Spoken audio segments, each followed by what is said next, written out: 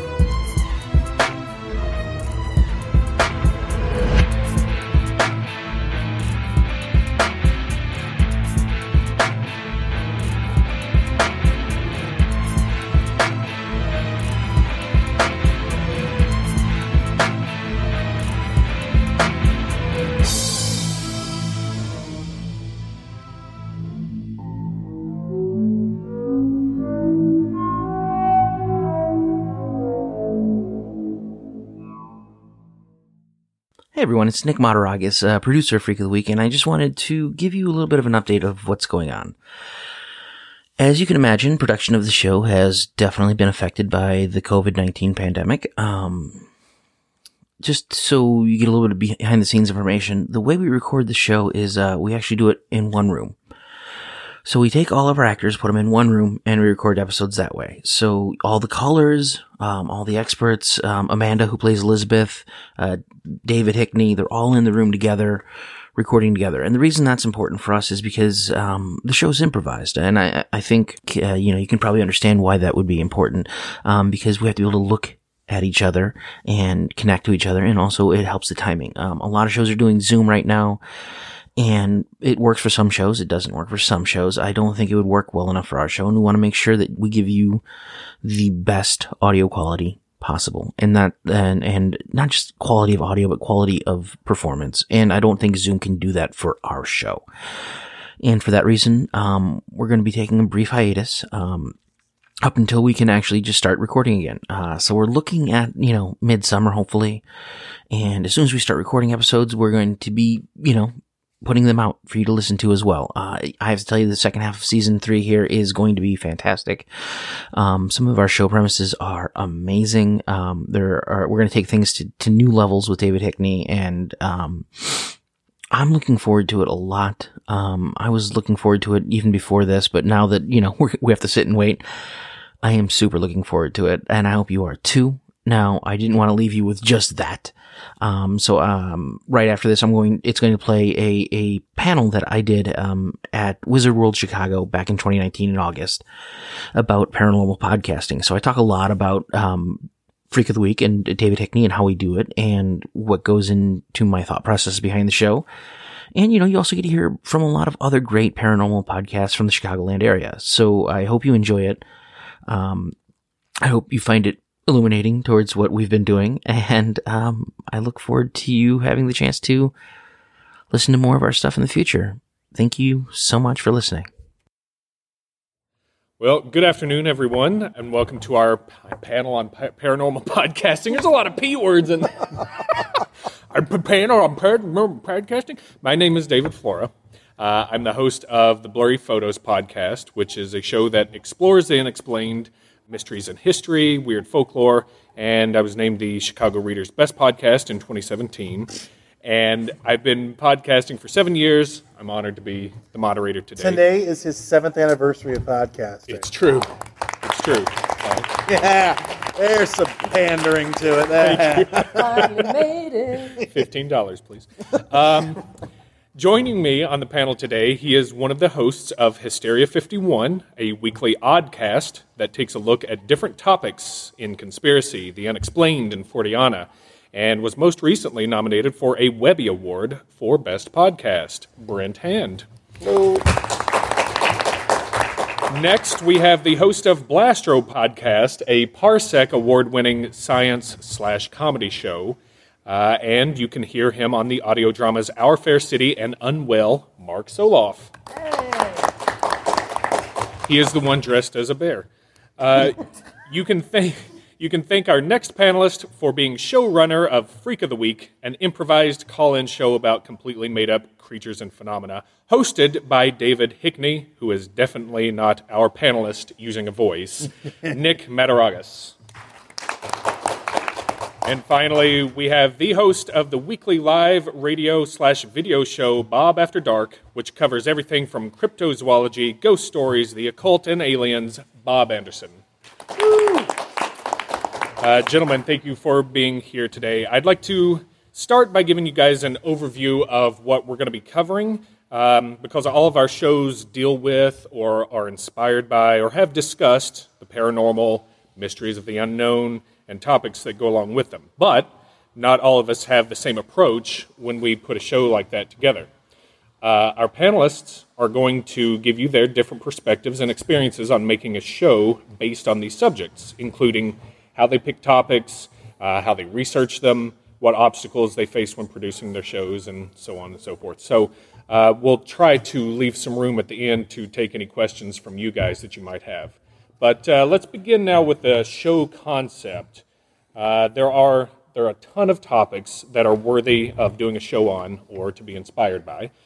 How do you guys go about picking a topic for a show? And are there any specific elements or details you look for or look to avoid? Let's start with Brent. Mm-hmm. We're pretty open. We pick, so I co-host Hysteria 51 with iHeartRadio, and we pick, so my co-host John and I pick things that we want to talk about, and we talk about anything that we have found, the two paranormal being it, ghosts, things like that, aliens, conspiracies, anything that is in those realm is not off of our plate for us. And what we try to do is just pick topics that, number one, you got to hit the heavy hitters, the big ones that everyone does. But number two, we also try to pick ones that don't always get covered, but I find are fascinating. And the thing I do that my wife hates is I'm constantly buying books and reading them, and they're not always. My fear is that one day I'm going to get in an accident and like they come to my house and see my bookshelf, and people are like, "Dear God, what is this guy?" But I swear it's for work, And so there's so many topics like that we pick, and literally just comes down to what do I think is fun to talk about, and what do I want to hear about on the show. Can you give an example of what would be something lesser known that you might pick? Like this last week, it's fresh in my mind. I just had a gentleman on who has written 2 books and done 2 documentaries that the pyramid, the Great Pyramid, is actually a water pump. And they used lost technology to lift giant boulders to cause electrolysis. It gets out there. But, I'd heard of the water pump theory, and this guy has literally spent 30 years of his life going into this. Mm-hmm. So we gave him the floor, and we talked to him, because I thought it was fascinating to hear it. I don't agree with anything he said, but hey, I had a blast listening to him. We'll get to that in a bit, too.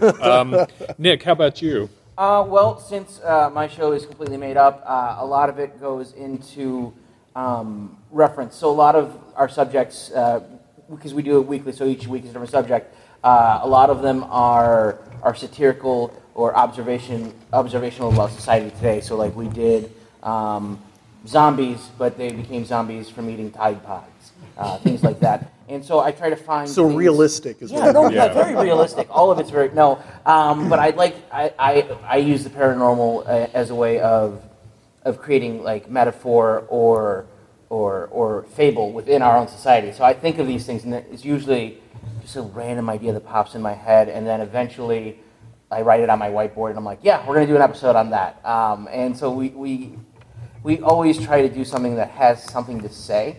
So it's not just like, we're going to talk about a ghost that's like this, or it's definitely, there's always an angle to it in what we do. Cool. How about you, Mark?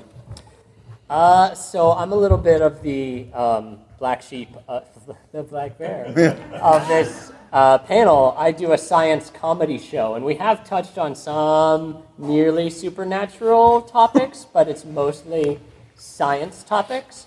So in general, my first and foremost thing is if somebody contacts me, if a listener contacts me and says, when are you going to do a show about semiconductors? When are you going to do a show about the ozone? That gets high on my list because, in my opinion, I mean, I'm not like a huge celebrity person, and if my listener wants to hear about something, like I feel like I want to give that to them. Other than that, my show is very dependent on the guest, and the guest kind of has to teach me some of the science because I play an idiot doctor.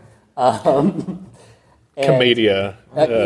It's Italian Renaissance. It's guys, it's out there. So the guest ideally should be interested and passionate about the topic, because if your guest is into it, they're going to bring stuff that you didn't know about or that you didn't foresee. And if they have genuine enthusiasm about the topic, then that's going to make for a better, more entertaining episode.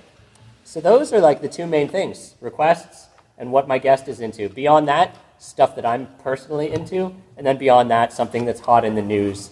If there's an earthquake or something, I might do an earthquake episode to kind of dovetail that. And how about you, Bob? All right, so the most non-professional answer would be I have a dartboard set up on my wall with a bunch of topics, and I just throw something at it, and whatever falls down is what I talk about.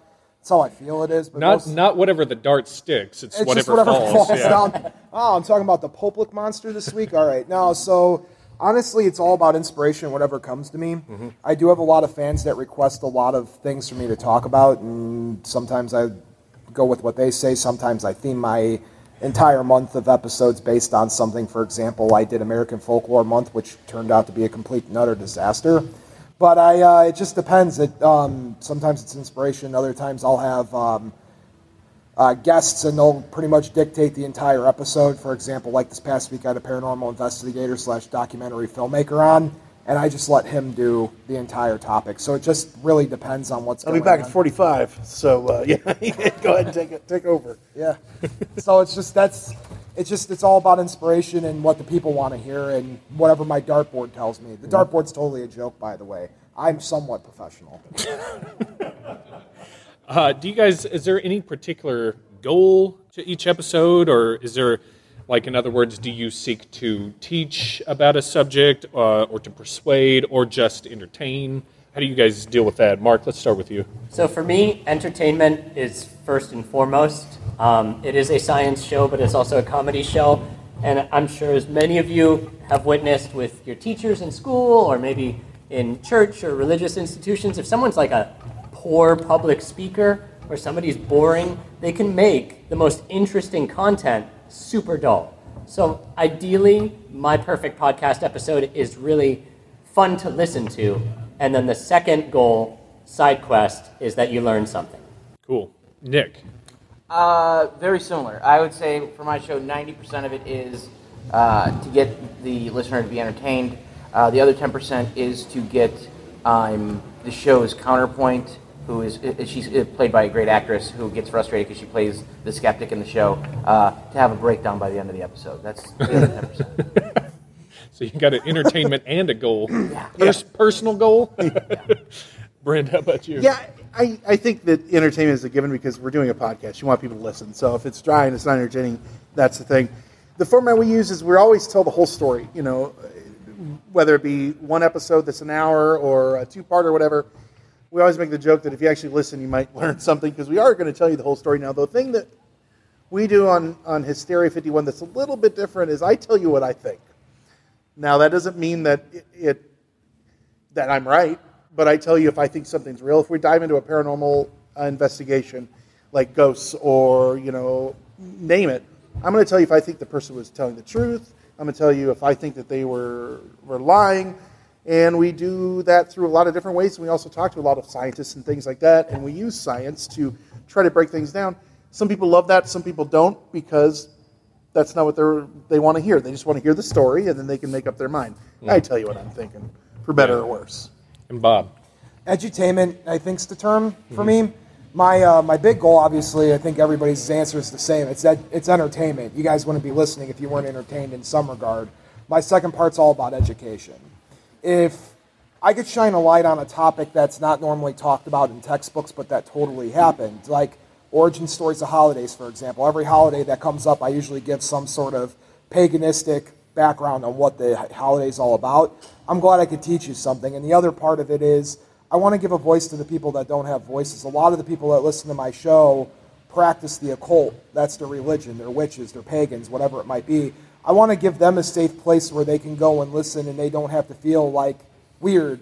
I practice witchcraft as my main religion. I want to give them a place where they can go and they can have a voice and they can talk about their spellcraft and their deities that they practice to, where they won't feel persecuted. So I got 3 parts to that answer. And do they get a chance to? Sorry. No. I was just going to say, it's funny that you have to give a safe place to Satan. You know what I mean? Or something like that. You are safe here. But it's the truth, though. It is. It's absolutely I grew up true. Catholic, by the way, and I still let my satanic friends be happily joined on my show. That's just how that works. But what were you going to ask me? I was going to ask, and they actually come on the show? I have guests. In? I have guests. I have call-ins, and then my show live streams every week. So I have a chat room. I know that might take you back a few decades to hear that term, but I do have a chat room that people can kind of go and then they chime in and whatever I'm talking about throughout the week, and whatever it might be, if it happens to be something about altar care 101, for example, then the witch community may be like, oh, I like to use Dawn dish detergent on my altar cloth. I just made that up, by the way. It's not a conversation, but it's a chance for people to share and feel comfortable in their own environment. Yeah. And skeptics are welcome, too. It's kind of a cool thing that I get to do for my show. Cool. Well, let's talk about how shows are constructed, because once you have a topic picked, then you have to either research or get content for it. So how do you guys generally get your information for your topics? Nick, let's start with you. So because my show is improvised, what I do is once we have the topic picked, I come up with like 4 or 5 bullet points that I make up about the creature or phenomena for that week. And then everything else is built as we go in the episode. So it really relies on the improvisers to help build that thing and make it more rich. And that's kind of the big challenge and the big goal of the show, is to do that. And do your improvisers, people that come on, do you make them research, or do you like give them a list of like facts, or how does that work? So that's a great question. So sometimes our first season, I let everybody know what we were doing for each episode ahead of time, so they could kind of think about it. This last season, we did it kind of raw, where I would be like, okay, here's the thing, and I'd give them a sheet and have just like 4 bullet points on it, and everything else. It's funny because we'll sit around a table to record, and they'll write stuff as we're going down so that they're figuring out what is going on, and then somebody will say something, they'll have to scratch it off, and it's kind of a fun, weirdly chaotic and yet somehow works way of doing it. Nice. Brent, how do you guys pick or get your information and research stuff? So we book out. So our show's planned through the end of the year, so we're always kind of ahead, when we schedule, and we pick topics. Like I said, we pick them. People suggest some things like that. I do our outlines, and I'll do my own research, and my co-host John will do his research. Then we come together. So I'll write the outline, I give it to him, then he goes over it. And we don't write out the show. We don't have a script, but we do bullet points of things that we want to talk about to make sure that we don't miss anything. And then we just put that together. And we have a research assistant, too. We hired a gentleman named Raymond Walden IV. How stately does that sound? And he helps us with research as well, and that's awesome to be able to say, here, do this, and come back to me when you got something. Cool. Yeah. Cool. Bob, you talked about like for the holiday stuff. So how do you research those topics? To be completely honest, and this is going to sound like the greatest stereotypical occultist answer ever, I have a library at my house. So I have books on books on books on books, and the beautiful thing about living in the year 2019 is I literally have a library at the palm of my hand. I could find whatever bit of information I need on any given topic at any given time, and I could just pull it out on my phone and kind of look at it and make sure it's not just some schmuck writing up an article about something. If my show's an hour, I probably put 10 to 12 hours of research into my show before I actually produce it. My co-host and I know our topics. My producer does not know my topic at all until I walk in the door, so he has no idea. But me and my co-host go back and forth, and we're making sure that we're not going to, overlap. Yeah, because we both do, where it's live. So what we talk about is what is 1-1. I don't have time to go back and edit it. So we have to make sure that we're on the same page. If he's the spiritualist, I'm the physicalist. So he'll talk about the spiritual side of things. I'll talk about concrete evidence or lack thereof for skeptics in the room. So, and you mentioned something about making sure something's not written by a schmuck, which leads to the next question, like how do you vet your information or who you talk to in the research? Mark, you have guests on to do that. Do you ever, is there a process to make sure either they know what they're talking about or that they're not just going to come on and be like, oh yeah, I like this. That's all. Yeah, so for me, since we're talking about basic science concepts on my show, it's pretty easy to kind of tell what the BS is and what the accurate science is. And so if one of my guests is coming at me with a bunch of misinformation, like say the pyramid was a water pump or something like that? It was a water pump.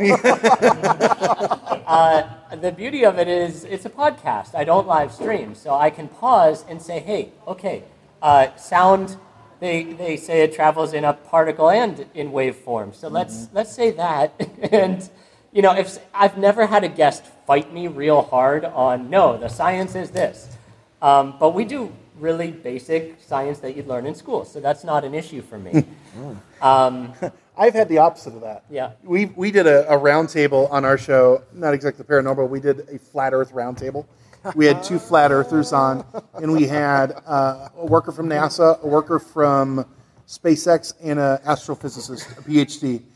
And I've just never seen someone look at people that have doctorates and say, you're wrong and you're a shill. And I've vetted this myself because I read, page 2 of Bing, and Google, and and so I know that the Earth is flat. So mileage may vary on that one. Yeah. You know what I mean? But everyone's truth is someone else's lie, I guess. That had to have been the greatest conversation ever. It is hard to listen to. So we all agree the Earth is flat, right? That's a given. Yeah. The Earth is flat. The sun is an electrical light, and we're under a firmament. Mm-hmm. Yeah. Mm-hmm. So that's just a given. I'm sorry. Surrounded by an ice wall. It's also hollow, right? So the flat part is hollow. Let's not get off track here. It's filled with Oreo cookie filling, right? Yes, exactly. Bob, do you vet? You talked about research and that stuff. When your guests come on, do you just let them go? Do you ever? Has there ever been anybody that you're like, you know what, I can't talk to this person? My super fans. You can't talk to your super fans?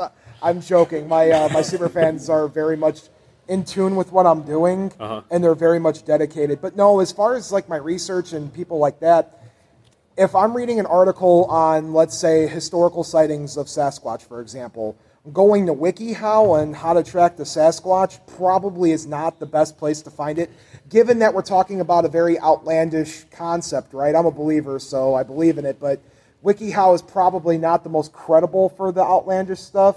Yeah. If you're a doctor with a paleontology background, or you're, a park ranger that's talking about this kind of thing, you probably have a little bit more credible source than Henry, the Bigfoot guy out of Omaha. Yeah. It's pronounced Bobo, I think.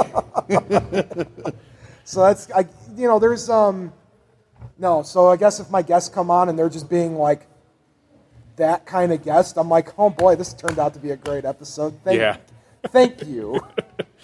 Well, that also kind of plays into whether or not we have show obstacles, right? Like things that we have to get by or deal with, roll with the punches and all that kind of stuff. And a lot of the stuff, like you were talking about, Brent, could be considered pretty far out there in terms of believability. Right. So how do you guys balance skepticality or belief when you're evaluating a case or you're talking to somebody. Nick, how about you?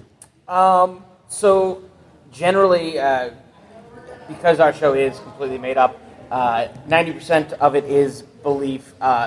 The biggest struggle for our show is not getting too stuck in the kind of tropes that people think about for overzealous believers, or people like that are just like, this is the thing. So we have to talk to like our cast a lot about like, hey, you don't have to lock somebody in the basement every week. Or, not everyone has a southern accent. Who hasn't had that talk with a friend? Those are real talks we've had to have with cast. It's kind of amazing. But those are kind of more of the obstacles that we have. I see. And as you just said, believer, Bob, do you ever have people come on and you're like, even I can't believe that, or somebody is being too skeptical or anything like that? My own self, to be completely honest. So if I could share just a quick story, back in May, I legitimately thought it was going to be a badass idea, excuse my language, great idea to do American Folklore Month. And I was going to cover things like Johnny Appleseed and Paul Bunyan. And let me tell you, after week 2, because I didn't want to give up on the concept, there is absolutely nothing paranormal about Paul Bunyan or Johnny Appleseed. I was reaching for the fences to legitimately get any kind of information out of my show. I called one of my producers on my drive into the station one night, and I'm like, all right, I got a page of notes on Johnny Appleseed, and guess what? There's nothing. He was a land baron. There's nothing paranormal about him. So at that point, I became my own skeptic, I guess. Yeah. So that's the biggest obstacle is like you pick out a topic and you think, this is my topic. This is going to be the big one. People are going to listen to my episode about Johnny Appleseed. And it was well reviewed. I got done with that episode. I went straight to the bar and got me a drink, and I was like, no more Johnny Appleseed. Brent, how about you? What was the question again? I think I got lost. It was balancing skepticality, belief. You know. So for Johnny Appleseed and me, no. I have a co-host, and my co-host is uber skeptical. And I'm more, I don't want to say, I like to think of myself as skeptically optimistic. I'd love for a lot of things, whether it be if we're going down a ghost story or an alien or whatever, I am the one that is rooting for it, so to speak. My co-host is the one that wouldn't believe something if it happened to him. I think he would be more of the denier. So we kind of balance each other out. Now, I say those things, that's when we started out, and now we're 3 years in, and we've kind of met in the middle a little bit more, And I think not only me being the only person doing it, but having a co-host, we do that. Now, you look at topics, and some of them just are so outlandish that you can't not be skeptical. And I told you that we're a show that does say we believe this or we don't believe that. And I think that's important. Not everyone loves that, like I said, but that's important to us. So it's hard to do, but you got to draw a line sometime, and I'm not afraid to say I don't believe this if I don't. Cool. For better or worse. Mark, when you... so you say you're playing a character on Blast Your Podcast. Oh, I neglected to mention that. Didn't I? I think you said it. I've done so many panels today. This is his third bear outfit. I go through them like candy. So... Does this apply, or is it better when there's a very far out there thing? So okay, the ears came off. The ears coming off. I am very fortunate in that I do play a fictional character as the host of my podcast. It's like Space Ghost Coast to Coast sort of deal. So if somebody is getting the science wrong, or for example, I had an episode on ghosts, and my guest was like, "Yeah, ghosts are real, totally," and I got to play the role of this very opinionated, cartoonish doctor character who was able to sort of shout and yell and make a fuss about how he doesn't believe that. So in the end, the listener is allowed to determine whatever they want because the host, the champion of science, is an idiot. And you might know the science is real, but like what he's saying is wrong. So I think that my show is not fair and balanced. It's definitely skews on the side of hard facts and skepticism, but you don't have to take the host seriously. He's not a great person. So there is that little bit of sugar with the medicine. Redirect counselor. I think I'll allow it. I think an important thing is most of the topics we're talking about aren't life or death, and people that are listening, if you're familiar with it, when you go to our show, a lot of times you've already made up your mind. And that's not a bad thing. And even if we come out with information that might skew it one way or the other, if you don't believe that, you want to believe the other way, most of the time that's not hurting. Now, I say most of the time because we do cover some horrible topics that delve into, Nazis and horrible things, dark stuff, because you start talking about aliens and reptilians and you get down a dark road. But, for the most part, it's not hurting. And so, I never want to disparage anyone for holding out for something or not wanting to think something skeptical. Yeah. And is that, does that conjure up a lot of vitriol or like a lot of emails? Yes. A lot of emails, a lot of people that emails are not happy with your stance? Sometimes because we'll dig into things and we talk to people and, we talk to a lot of, like I said, we've had astrophysicists, we've had PhDs that work in nanoparticles and stuff, and we look at things and they'll say, on the surface, this cannot be true. Mm-hmm. Period. Mm-hmm. So you say that, and that's a hard pill for someone to swallow, especially when they're like, well, my grandfather went through this, or I saw this, or that, or the other. Now you start talking about paranormal things, and some of that can go, well, it's paranormal. It's not supposed to be scientifically provable. You know what I mean? So take it or leave it, Yeah. And Bob, if you have do you ever have any callers call in that are very opinionated about the stuff you're talking about? Yeah, I do. My show draws in a lot of, I'm going to use the term weirdo, but in a very good way because I'm a weirdo myself. My show draws in a lot of weirdos, so I do get a lot of callers that'll call in. And, for example, if I'm talking about like an occulty thing, somebody may call in and be like, you're a heretic. It wouldn't be the first time that I've had somebody come up to me and be like, you're going to burn for this topic. And I'm like, thanks. I appreciate that. So, no, I get that. And you touch on a lot of touchy subjects. You were bringing up like the Nazi kind of a thing. Dealing with what we talk about, you get that a lot. And with paranormal and the occult, you can't steer away from stuff very long, and it goes down those paths. Or if you're digging into anything in the occult, with paranormal, unfortunately, they have their fingers in it. Yeah. And so you can bury your head or you can go, well, this is disgusting stuff, but we're going to talk about it. I feel like if you, especially because I'm a big education guy as far as my show's concerned, I feel like if you skip over a topic that is that important, you're not giving the whole story. It sucks. It happened, but this is the story behind it, Mm-hmm. That's part of the appeal of it, too, I think, for people. They want to hear. That's why I think, like, true crime stuff is so popular these days. It's pretty dark, but true crime, it's so hot right now. It's so hot. Nick, do you ever deal with any of that kind of hate? I, luckily, have not, mostly because it's all in good jest, but I have actually have a couple friends who do a paranormal podcast called Ghostly, which is great if you ever want to listen to a great podcast. Yeah, you know them. Yep. They do it in a format where one is a skeptic and one is a believer. And he gets the skeptic, I talk to him a lot, and he's like, I get these reviews and emails where they're like, yeah, you got to stop attacking the believer on the show. Here's the thing. He is like the sweetest, nicest person too.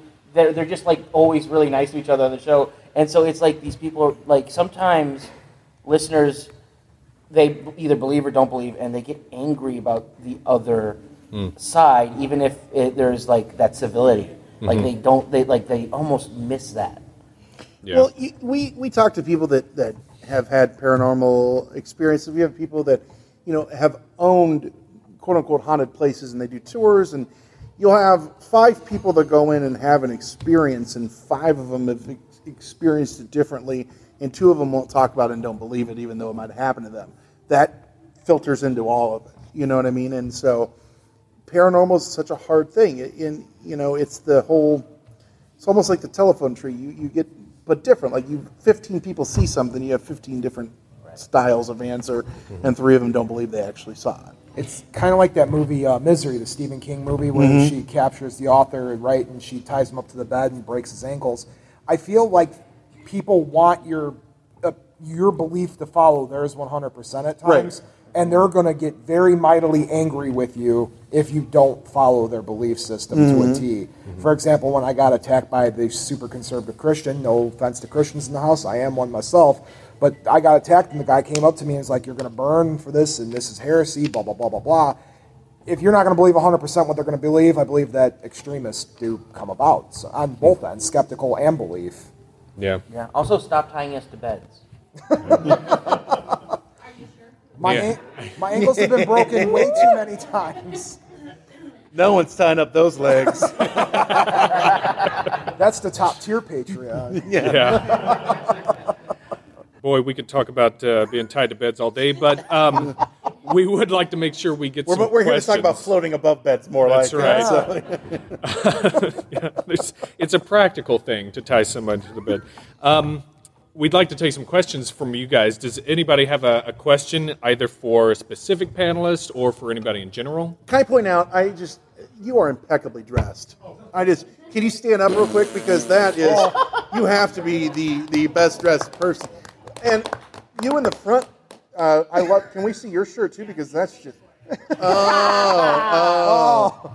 Brent has planted some folks in the audience. I did not bring the man in black, by the way. I did, actually. Fun fact, I did. As long as we're derailing.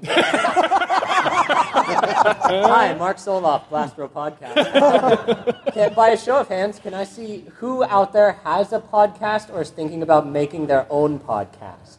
1, 2. yeah. Wow, awesome. Thank you, everybody else, for coming to this. People with a podcast, when I never get hate mail. Everybody loves what I do. Like, all 12 of my listeners are on board. But for the people who are interested in making their own show, I'd say make the show that you want to listen to. And if somebody listens and is like, I disagree with this, you got to change what you're doing. Like, no, you don't. They don't have to listen to it. Generally, podcasts are free.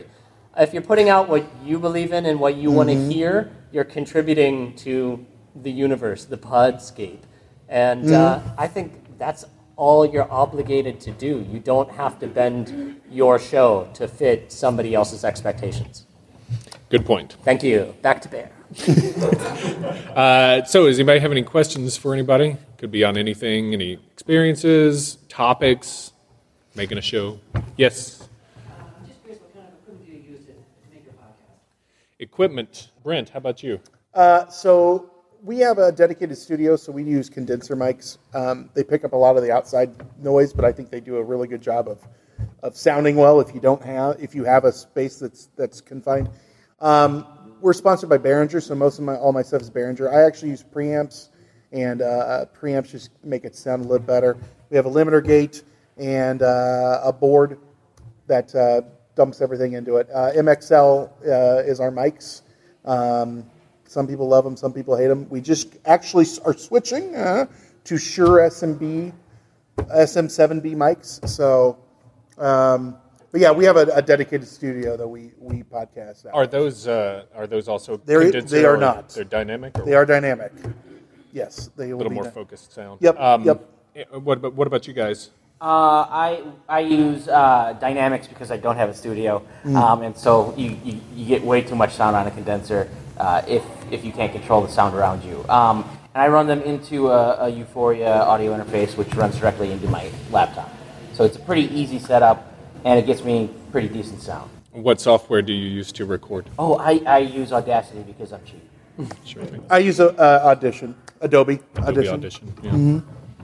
I think you do too, don't you, Mark? I don't use Audition. I've been transitioning from my PC tower to a Mac laptop, so I've just started. That's a transition. It's a transition. Yeah. So I've started messing around with GarageBand. Don't know if I'm super happy with it, but at the end I always do post-production stuff with Audacity. So I'm pretty happy. And I also have an Akai mixer, the Pro, I forget what the number is, but it's EIE something? it's the blurry photo special. I stole it from watching what David Flora had. And then I've just got like the most affordable, reasonable Amazon cardioid microphones. I forget what brand they are. You can tell. The quality goes in before the podcast goes out. I always tell people don't get too hung up, especially in the beginning. Like, you can start a podcast with your phone, and record and see if it's for you, see if you have a voice, see if you enjoy it, because some people don't. They pod fade, that you start doing and you get out of it. And then if you do, you can start buying equipment, and that can be a slippery slope to go down to. I mean, we have a full rack, in our studio, and it's not needed always, you know what I mean? So you can start with your phone and record it and see how it sounds and put it out there. And the best thing to do if you want to start a podcast is to tell people about it. Tell people what you're doing.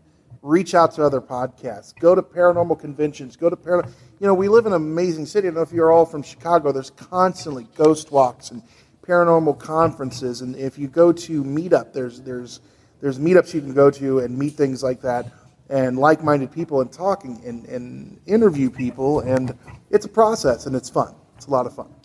Bob, do you use primarily just the studio stuff? The studio, 100%, and then my Facebook Live stuff's all just phone stock stuff, and that's what started me off was my phone stock equipment, and that got me legitimately a following until I got picked up for syndication on the radio station.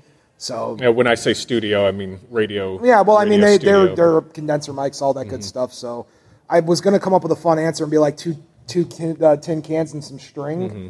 but didn't sound funny in my head. Get a so I friend did. who spent way too much money and then use his stuff or her stuff for free. That's the best. That's my radio station. Is my Yeah. friend that spent a ton of money on their equipment. I'm like, hey guys, how you doing? I think someone over here had a question. Yeah, who else? Yeah, I just think it's a general question. I'm older guy, and I've been following the paranormal since I'm 7 years old. So I've kind of seen everything, heard everything, read everything. How do you guys avoid just retreading the ground that everyone's gone over? How do you make yourselves stand out, make yourselves someone that I want to listen to, where I haven't heard the story 14 different times told just a little different? Yeah, That's a great fantastic question. And it's one that we get all the time. And I think the big thing is, if you're going to go over the same topics other people have done, some of them you have to. One thing I do is I try not to listen to other shows, because no matter, it's like if you're a comedian, they say you'll find other people's jokes slipping into your act, not on purpose. You can find those same tropes with us. If you find your voice, and that is a generic term, but one of the things we do, John and I have a banter. My co-host and I have known each other for over 30 years. We fight like we're married, and we fight like we're married over the topics because we don't agree 90% of the time. And I think that's some of the charm, if I can use that term. It's real hard to not have the same how many shows are the exact same cookie cutter? TV shows, especially in the paranormal world. And that's something that we set out because I know for my show, we didn't want to do that, so we said, how can we be different? Well, we wanted to be more like a conversation where you learn the entire story, or a conversation with the people that were involved in it, and that to try to set ourselves apart. And I think we've done an okay job doing that. It's hard. It's very hard. And you're in a sea of other people that are trying to do the exact same thing, and everyone's trying to push each other down to get to the top. It's hard to do. What? Not you, buddy. I'll move over on that door, and you can get up next to me. It is tough. Rose or whatever. It's one of those things where you kind of have to just do your own thing, and then if it's good enough, people will listen. And as long as you're not trying to be another show, usually that's, it's good enough. But definitely you got to have good quality, good quality audio, good quality research, storytelling, presentation, all that kind of stuff. It very much helps. What I find is if you can wear a suit and surround yourselves with people that are dressed in T-shirts and bear outfits, you'll stand out, if at all possible. And that'll really make you stand out. Bob, that sparked something. Two bits of advice. One, I started off as a late night talk show, and somehow I ended up into the paranormal world. Don't know how that happened. But now I treat my show as a late night talk show for the paranormal, so I'm an edutainment show. My second bit of advice and second bit to that, answering your question, is not to be afraid of change. If you're going to go and sit down and I'm going to be the serious occultist and I'm going to be this person, you may sound like every other show out there. You got to think of what can you change about yourself to be out there a little different, and don't be too proud. That's, I guess, my best answer to that is it's okay to switch things up if it's not working. Don't think your answer is always going to be correct. I started off as a late night talk show, and now I'm a late night talk show that talks about the chupacabra. I mean, but also don't get caught up in trying to do what everybody else wants you to do. You know, that's because one person will say, "I love the show that you just put out." The next person will say, "That was the worst, wretched thing I've ever listened to." You know what I mean? I hear that all the time. Yeah. No. That's all I hear. No, but all of these are great points. Yeah, I mean, obviously my show, it's easier because it's all made up, and so it's something new every time. But at the same time, format totally matters. Having a unique format totally works, but also, and he hinted on it too, personality. Being you. You are your own. You are the only you in the world. That's what you're selling. That's a great point too. That is a great way to set yourself apart. It's kind of a basic, like, simple way to do it. If that speaks to your question, I think let's try to squeeze one more in. Anybody got? Yes, sir. What kind of like experimentation have you done with episode like formulating, like having a structure, and does that work for you, or where is that kind of failed for you? That's a big question. It's a great question. Bryn? One thing that we do is every 25 episodes, so we're 160 episodes in. Every 25 we look back and we say, what worked, what didn't. We have changed our show a lot. Yeah, we used to do segments, we used to do news segments, we used to do this, now we don't do any of that anymore. You know, we were trying to be different, like stand out by doing, we're talking about how we stand out different. You know, we were going to do some segments and drops and things, and what are we drinking this week and what's different, and it you know what, we've gotten to now, we kind of we talk in the beginning, then we dive into the episode. But when we had 150, we just looked back and said, what's working, what's not. And we'll pick some listeners. We do this and reach out and say, what do you like and what's not working? The last one said, I don't like Brent. Was one of them. I'm like, I was like, yeah, it's all right. But if you can get rid of literally. So, but yeah, so that helps too. Thick skin, you know, and ask people, reach out and see what's going on for us. And then to actually say, okay, I will change it, because once you got what was working, it's kind of hard to get out of that and change it. Yeah, I've had some fun experience with blurry photos as well, because I used to do it with a partner. I started out 7 years ago doing that, and then the past 2 years I've been doing it solo, or maybe 1.5. But when my partner and I were doing it, we came from an improv background from the city, and so we would incorporate a lot of that into our show. We did a couple of episodes that were completely different format. They were Ken Burns episodes, like if you were watching a Ken Burns documentary, as opposed to just talking about, you know, the subject.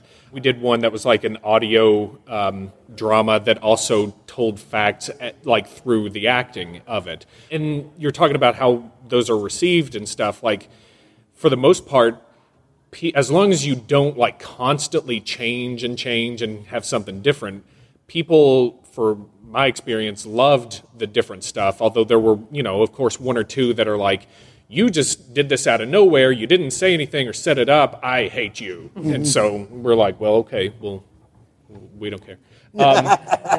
For you guys, have you had to change up and do a lot of stuff, or do you do stuff differently from time to time? When I first started doing my show, I thought I was going to be a serious guy and sit there and do the whisper Batman kind of voice, and I was like, "That's how I'm going to sound. I'm going to be the serious. I'm going to be the serious occultist." And my manager comes up to me one day and she says, "No, just be you."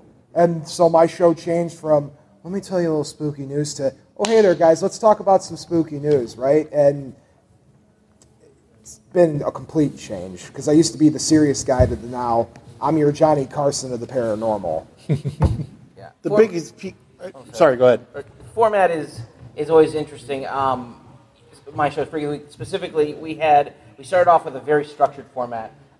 It was 3 acts. First act we brought on a made-up expert. Second act, the counterpoint would come in and talk, and the third act was call-ins. And what would happen, we noticed this organically, is my partner who plays the skeptic, and is supposed to wait until the second act to start talking, would always start out talking in the first act, and then we would play on that and give a hard time, but eventually we're just like, we just got to drop it, and we kind of just let it evolve into what it is. And then now we like to play. We still have a fairly basic format, but we like to take single episodes and mess with that format just to create effect. So like Hickney, who's the host, will just not be there that episode. Or this year coming up, we're going to do a family reunion episode that's going to be completely broken from the format. So even if you do stick to a format, playing with it or like even just doing one that's a break from that can be kind of fun. Yeah, that's a good point. Mark, do you have anything to add real quick? Yeah, let me just finish it out for us because we got the hand sign. So nobody, hopefully, is being forced to do a podcast in this room. If you change something with your show, solicit your audience, like through social media or on your episode, and say, hey, let me know what you think. And if you get a resounding, we really dislike this, then maybe consider that input. But ultimately, do what you enjoy doing because this is your project. And if you don't like it, then you're creating work for yourself for no purpose. So it's got to stay fun for you, and if that means changing things up, tie yourself to a bed, whatever you got to do, then change it up. But just enjoy the process. If you guys want to know more, want to meet these guys, we'll be here for a little while. So for Brent Hand, Mark Soloff, Nick Mataragas, Bob Anderson, and me, David Flora, thank you to Wizard World for having us, and thank you guys for being here. Yeah, thank Enjoy you guys the rest very of the much. weekend. Absolutely. We did it with you.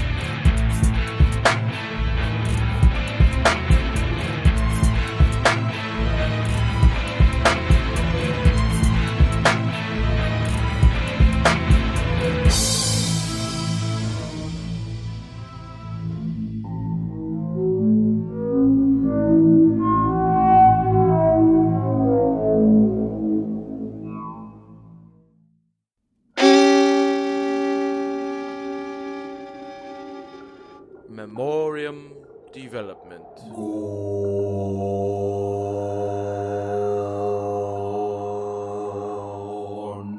Oh, hey there, Count Panic. I got a question for you. What's that, Bob? What do you know about Mothman, the Loch Ness Monster, ghosts, demons, and things that go bump in the night? Not much, Bob. Well, lucky for you, we host a podcast called Bob After Dark where we talk about legends, lore, and the supernatural. Wow, where can I find this podcast? Wherever you find your great podcasts at.